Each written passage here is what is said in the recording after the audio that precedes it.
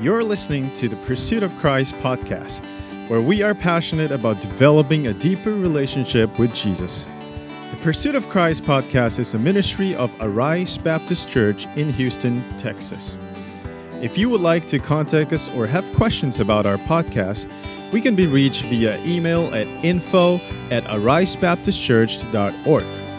Now here's James Collard with today's challenge from Scripture. Last week, we left Queen Esther fasting, spiritually preparing to put her own life in danger in an effort to preserve her people. She has uttered the immortal words, "If I perish, I perish."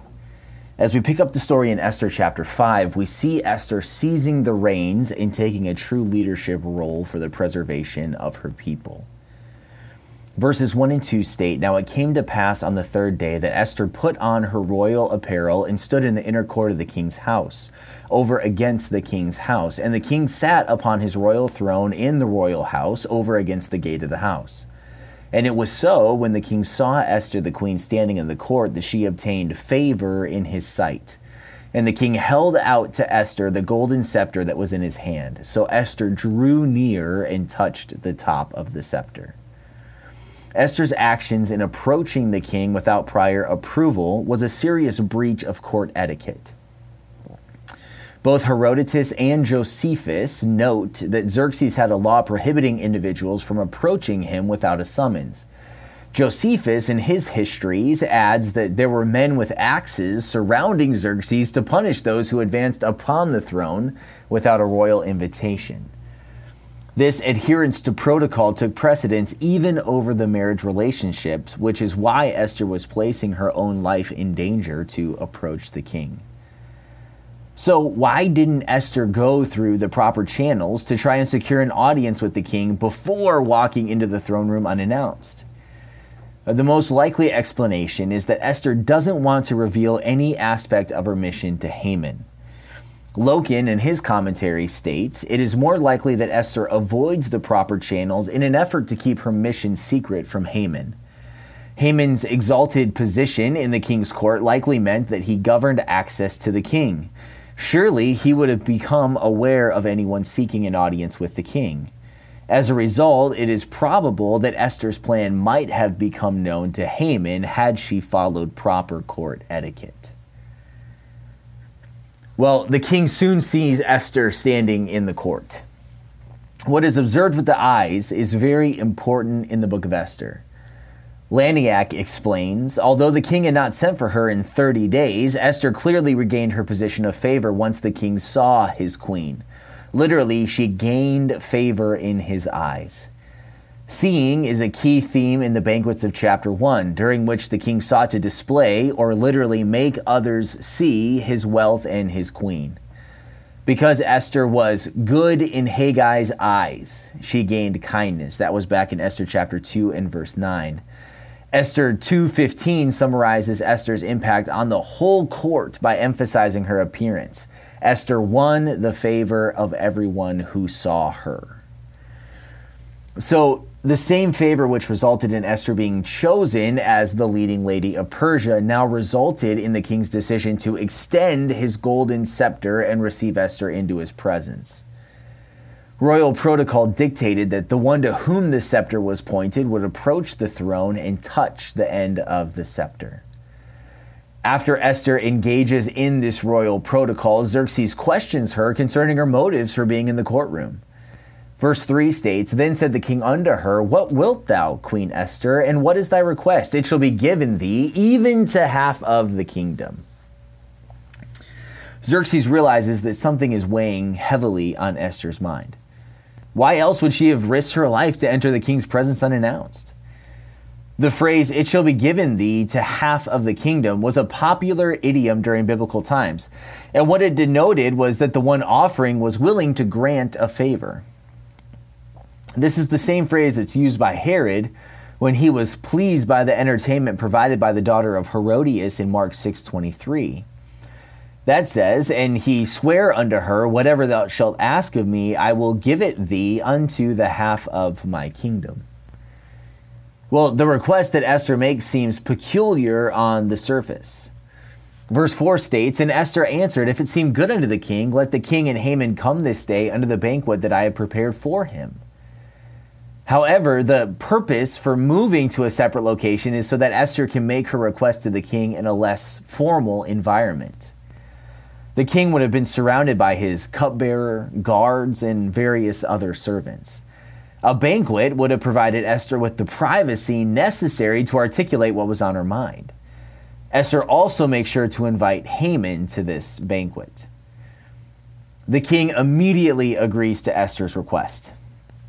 Then the king said, "Cause Haman to make haste, that he may do as Esther hath said." So the king and Haman came to the banquet that Esther had prepared.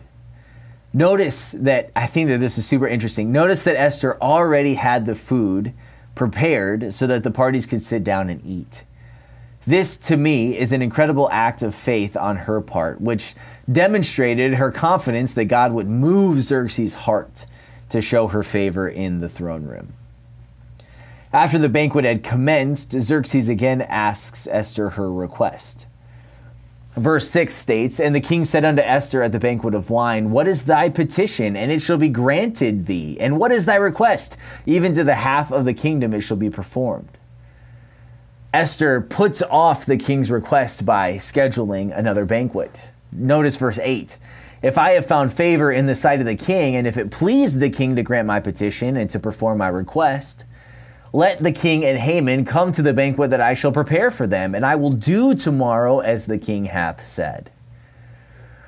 Commentators have offered a variety of opinions as to why Esther employs a strategy of two banquets, but I think that Loken again is very helpful here.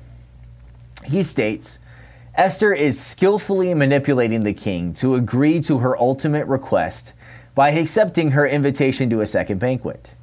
Just as salesmen attempt to persuade their clients to make a large decision by getting them to agree to a sequence of small decisions, here Esther gets the king to grant her initial request, thereby making it more likely that he will grant her ultimate request. And as we dig further into the book, we see other opportunities where Esther manipulates Xerxes to achieve the end of preserving the Jewish nation. And so I don't think that it's out of character to see her here manipulating Xerxes in this way. Now, what this second invitation also did was it massaged the arrogance and the self-centeredness of Haman.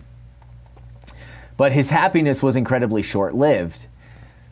The text says, "Then went Haman forth that day joyful and with glad heart. But when Haman saw Mordecai in the king's gate, that he stood not up nor moved for him, he was full of indignation against Mordecai. Nevertheless, Haman refrained himself, and when he came home, he sent and called for his friends and Zeresh his wife."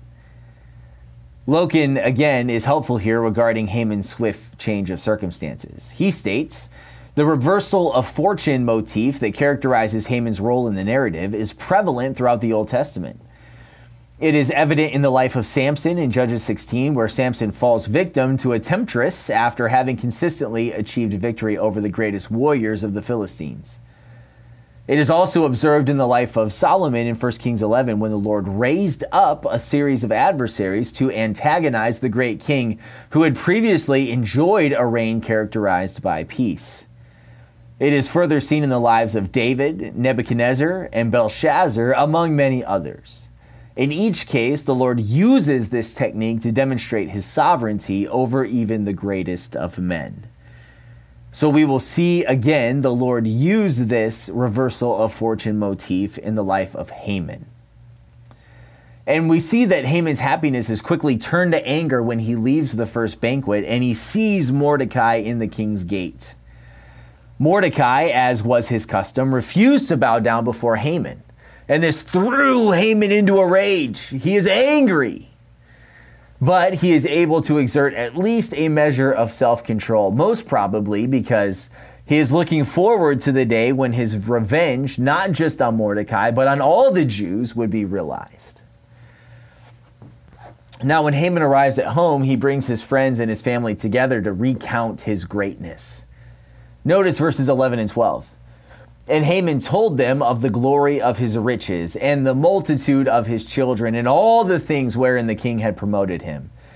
and how he had advanced him above the princes and the servants of the king. Haman said, moreover, yea, Esther the queen did let no man come with the king unto the banquet that she had prepared, but myself, and tomorrow I am invited unto her also with the king.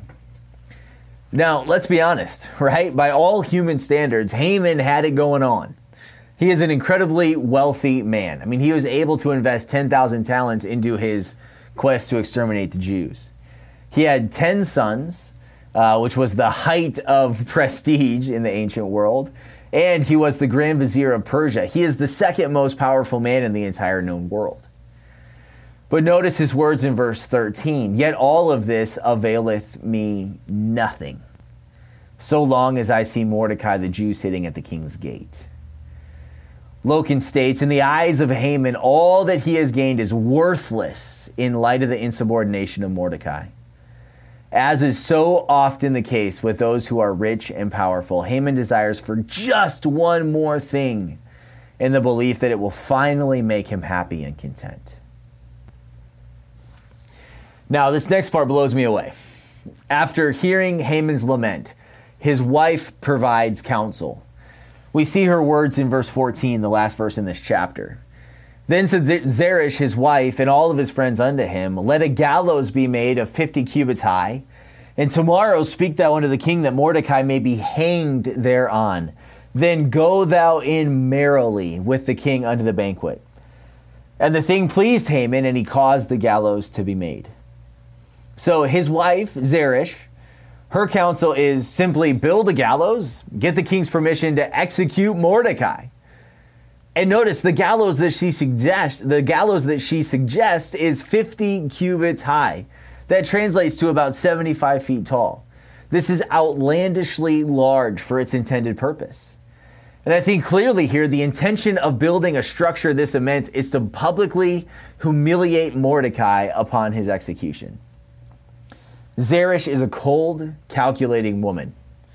Her advice to her husband is to execute Mordecai, then go merrily with the king unto the banquet. Just kill this man and go and be happy. The NIV application commentary notes the similarities between the advice of Zeresh and the advice that Jezebel gave to Ahab in the matter of Naboth's vineyard. The commentary states, Zeresh's advice is reminiscent to that of Jezebel when her husband, King Ahab, was sulking like a spoiled child. Like Haman, all of Ahab's power and entitlements failed to satisfy because he wanted just one more thing, the vineyard owned by Naboth. Jezebel's solution was to arrange the murder of Naboth so that Ahab could have what he wanted. With similar reasoning, Zeresh counsels Haman simply to kill Mordecai. The satisfaction of human pride in his demand for honor and respect outweighed the value of human life in the pagan world of Persia.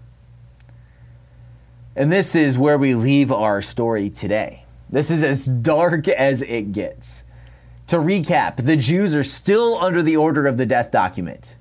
Esther, who is still alive and under favor from the king, has established a second banquet, but still has not made her request to the king. And now Haman, who is fed up with Mordecai's utter contempt, has made arrangements for his execution upon the king's approval. The Jews need a turning point, and God needs to work on their behalf. But before we leave our story today, let's address the major questions. First, where do we see the sovereign providence of God at work in Esther chapter 5?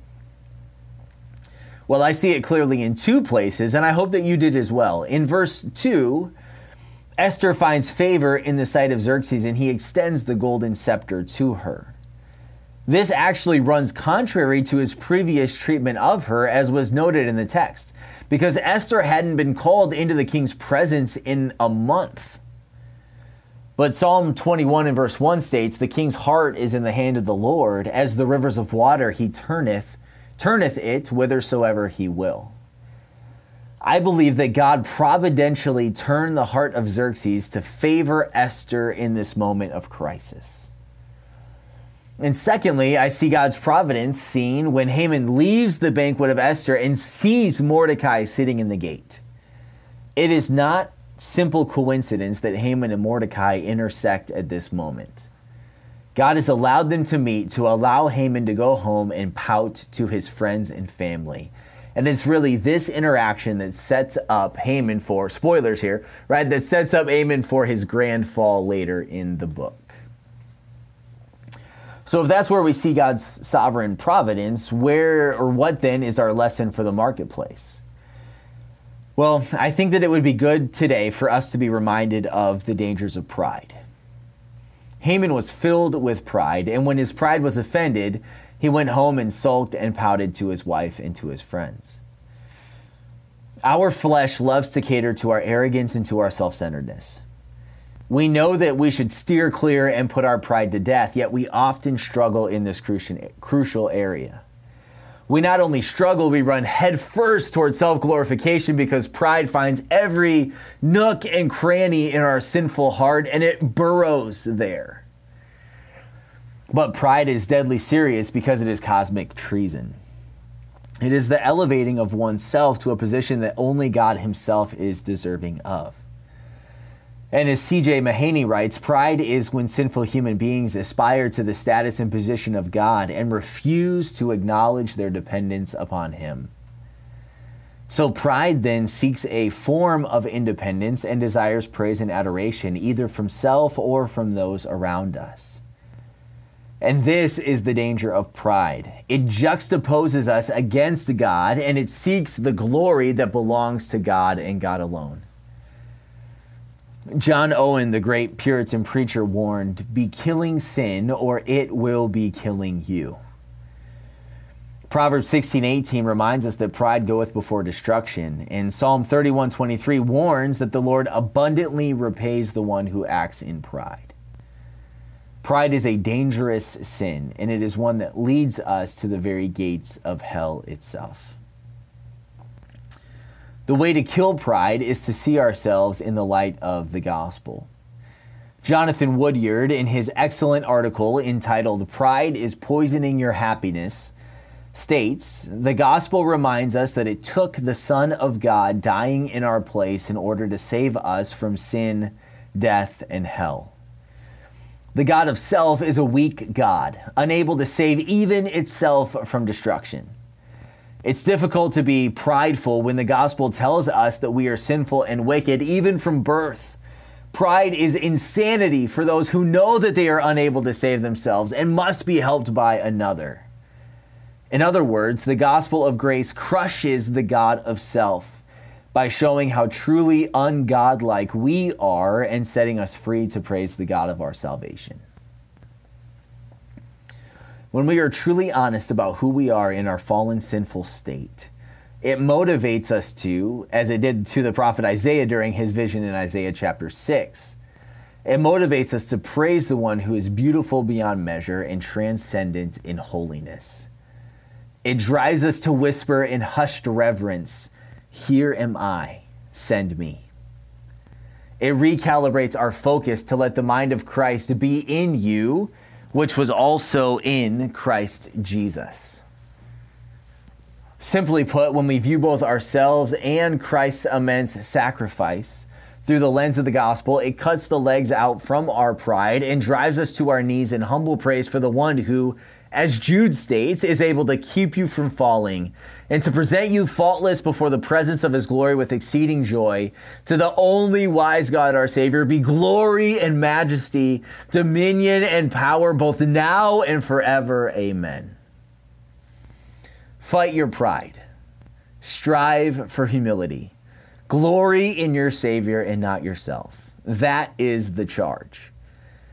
Haman is the warning of a soul consumed by pride. Heed the warning and fight to kill pride in your own life this week. Well, I want to thank you for listening today. Now, I do want to let you know that we're going to take a couple of weeks off from producing our podcast. And really, there's two reasons for this. First, we want to increase our listener base. So if you have enjoyed listening to the Pursuit of Christ podcast, we would love for you to share it with someone else. Our goal is to make disciples of Jesus Christ. And if you think that this podcast would help a friend, family member, or coworker, please share our information with them. And we would love to have them join and listen in and be a part of this effort. And second, we want to allow any new listeners to get the chance to get caught up on our story in Esther. We're about to hit a crucial turning point in the book. So now is an excellent time to get caught up if you're a few episodes behind. And as we leave today, if there's anything that we can do to help you, if you need prayer or encouragement, we hope that you'll reach out to our team here at Arise. You can reach us via email at info@arisebaptistchurch.org or connect with us on Facebook. There is nothing that would please us more than to help you passionately pursue after Jesus Christ. Thank you so much for listening today, and we'll see you again next week.